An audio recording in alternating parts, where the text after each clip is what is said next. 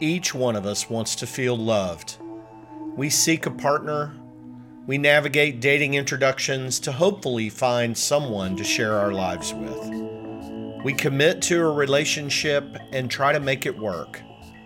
We fail. And we find the courage and energy to start over. We all want to be loved. We seek love. We find someone to love. And then what happens next? There are times in relationships when the distance between you is painful and isolating. It's normal. No couple can maintain 100% intimacy and warm fuzzies. If you try, you're probably sweeping some of the stuff under the carpet of your uber positive attitude. I try to run with the 100% positive motto, but even I fall flat, lose my flag, and wind up face down and wondering what I did wrong. Well, you didn't do anything wrong. One of the hardest lessons I'm learning is this. I cannot make another person happy. I can't make them change. I can't reset their priorities.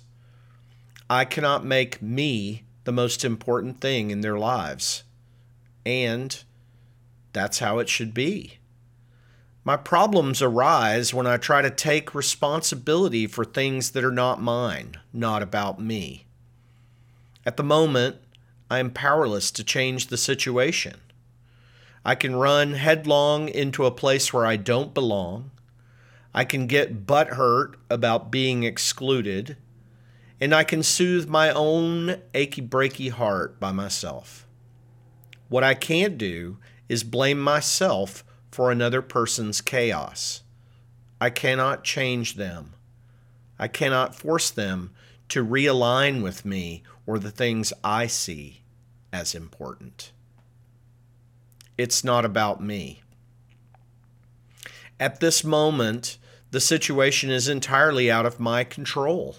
And in fact, as the situation evolves over the next months, it will be entirely out of my control. I am dependent on this one person to adjust, make time, reorient a tiny bit of their energy back towards me, us, the we. And guess what? I cannot see the time frame or roadmap for how this happens. I have to let go. Even in my burning desire, I have to become aware of the gap, the painful fucking gap, and I have to press pause. By trying to force a solution, I am pushing others out of their own necessary healing and growth. I cannot fix the situation, and forcing myself into the middle of it will only do more harm than good. So why is it so hard to pause? Why is it hard to let go of the outcome and just be present and available? I am an active participant in any relationship. I am working on it. I am committed to growth, health, and happiness. And in this model, I am also committed to letting the other person struggle with their own demons. I'd like to take them on. I'd like to rush into the burning building and start putting out fires. But it's not my building. It's not my fire. And the crisis has nothing to do with me. Still, I am a gap crasher. I want to jump in and help. I want to offer advice. I want what I want, and I want it now. Waiting in the gap is hard for me. And I wait. I have to manage the momentum of my own moods. I want, and I can't have. Fuck. I'm moody about it. I'm lonely. I'm within miles of my joy. And it's time to keep breathing, keep working my program, and keep giving up my desired outcome. I cannot control the outcome at any given moment. I can only control my response to the situation and the emotional turmoil inside.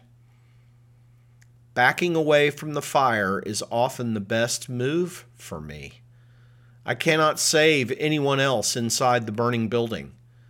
It's sad, but I have to let them firefight on their own. I have to stay out beyond the perimeter and hope that their higher power can help them navigate their way to safety. Earlier in my life, I've been an active firefighter. Even when the issue wasn't mine, I was willing and able to rush in with all of my energy and drive to solve the problem. Divorce was one of those disasters that I could not avert, no matter how much energy, goodwill, or effort I put into the crashing relationship. The other person's choices were not influenced by my actions at all. It was a crushing blow, but a lesson I needed to learn. If I wait outside for the person to save themselves, am I waiting around for something that might never happen? Yes. Is this a good plan? No. If you are waiting for the other person to change, you need to get over it. In most circumstances, a person will continue to behave in the same way over time. If there is a lack of boundaries, there are things you can do. There is couples work you can agree to, but for someone to change, the effort has to come from within. By asking for the changes, I'm almost part of the problem. And maybe the person will make the effort. Maybe things will get better for a bit. But if their natural tendency is to rush back into the burning building, leaving you behind, that's probably going to show up in the relationship again, and you're probably going to be standing outside wishing there was a way to join them. You cannot put out another person's fire. There is very little I can do to solve there is nothing I can do to solve the current impasse. Nothing. That's a hard pill to swallow. I'm so prepared to make things better. I'm so prepared to take my responsibility. I'm so prepared to reset, restart, and rejoin. And I cannot change one thing about the gap. There is a gap. A gap between what I need and what I can have at this moment. It's a gap that has been in our time, or lack of time, together since the beginning. I want things to be different, and I can stop hoping for that. The gap is real, and only the other person can cross the chasm and change the path ahead. I am powerless, and this is always a painful place to be. But we're always powerless over another person's actions. I cannot change the other person. I cannot give them advice about how I'd like them to change. And in the end, I either love them just as they are, or I move along. That's a hard lesson, but it's a lesson I've learned well. There is no rescue coming for you. I am not a hero. I am a solitary man sitting in my own pain around the current gap, and I am working like hell to heal my own troubled heart. It may happen that I will stand up and leave the scene. It is painful to observe the destructive fire, and it is more painful to know your hands and efforts cannot reach inside the burning building and give your partner the comfort you know you could provide. The raging flames are still blocking the path back. The consuming crisis is using up all the available air. It's getting hard to breathe, even outside the fire. I am no firefighter. I sit in the gap and hold the loving kindness meditation in my mind. May you be safe.